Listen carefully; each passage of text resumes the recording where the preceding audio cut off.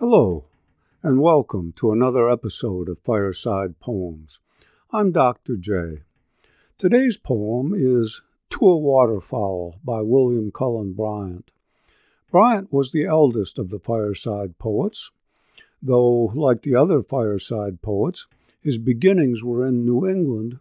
He moved to New York City at the age of 26 when he left his law practice in Great Barrington, Massachusetts, to pursue a literary career, becoming editor of the daily newspaper, The Evening Post, when he was 34, a position he held until his death at age 86. He became active in both the New York literary and social scene and in anti-slavery politics.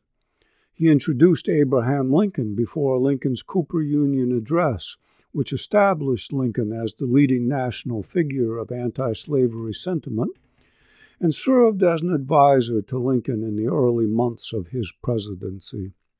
Active until the end of his life, Bryant died from a fall following the dedication of the bust of the Italian revolutionary Giuseppe Mazzini, which still stands in Central Park, having delivered the dedicatory oration.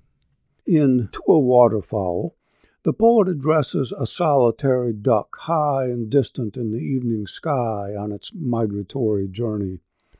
"Where are you going?" he asks it, as it flies toward the setting sun, disappearing into the darkening crimson by the poem's end.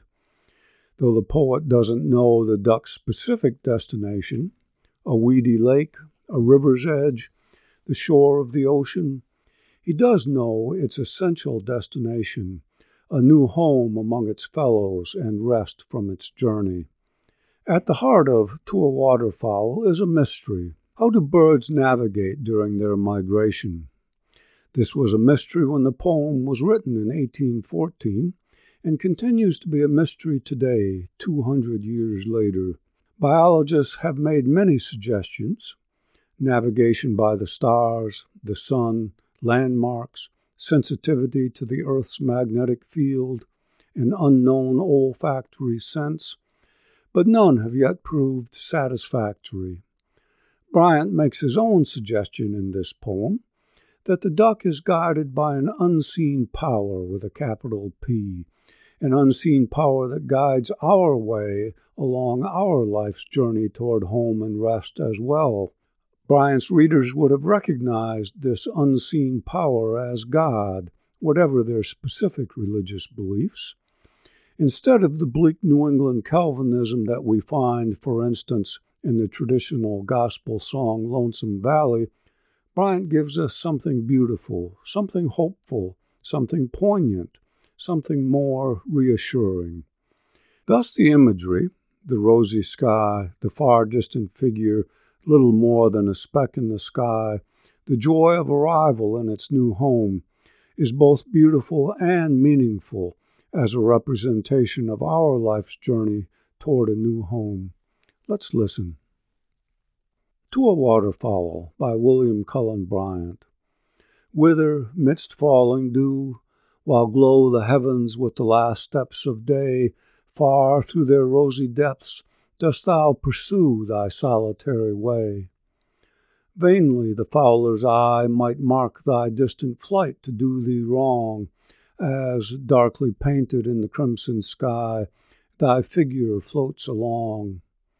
Seekest thou the plashy brink of weedy lake, or marge of river wide, or where the rollicking billows rise and sink on the chafed ocean's side? There is a power whose care teaches thy way along that pathless coast, the desert and illimitable air, lone wandering, but not lost. All day thy wings have fanned at that far height the cold, thin atmosphere, yet stoop not weary to the welcome land, though the dark night is near. And soon thy toil shall end, soon shalt thou find a summer home and rest, and scream among thy fellows. Reeds shall bend soon o'er thy sheltered nest.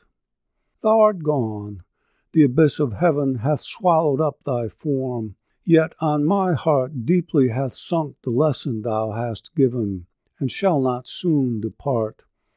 He who from zone to zone guides through the boundless sky thy certain flight, in the long way that I must tread alone, will lead my steps aright.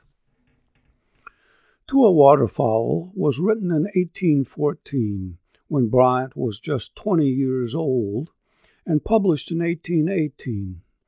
It thus precedes two better-known poems also addressed to birds, John Keats's Ode to a Nightingale, written in 1819, and Percy Shelley's To a Skylark, written in 1820. The three poets were about the same age when they wrote their poems, but the poems reveal very different sensibilities. Keats and Shelley, part of the second generation of the great British Romantic poets, chose birds distinguished by the beauty of their voices and write of their songs in words of ecstatic rapture, revealing their own intense romantic souls. Neither sees the bird they write of, but only hear it. Bryant, on the other hand, writes of a bird he sees but doesn't hear, or makes no mention of hearing it if he does.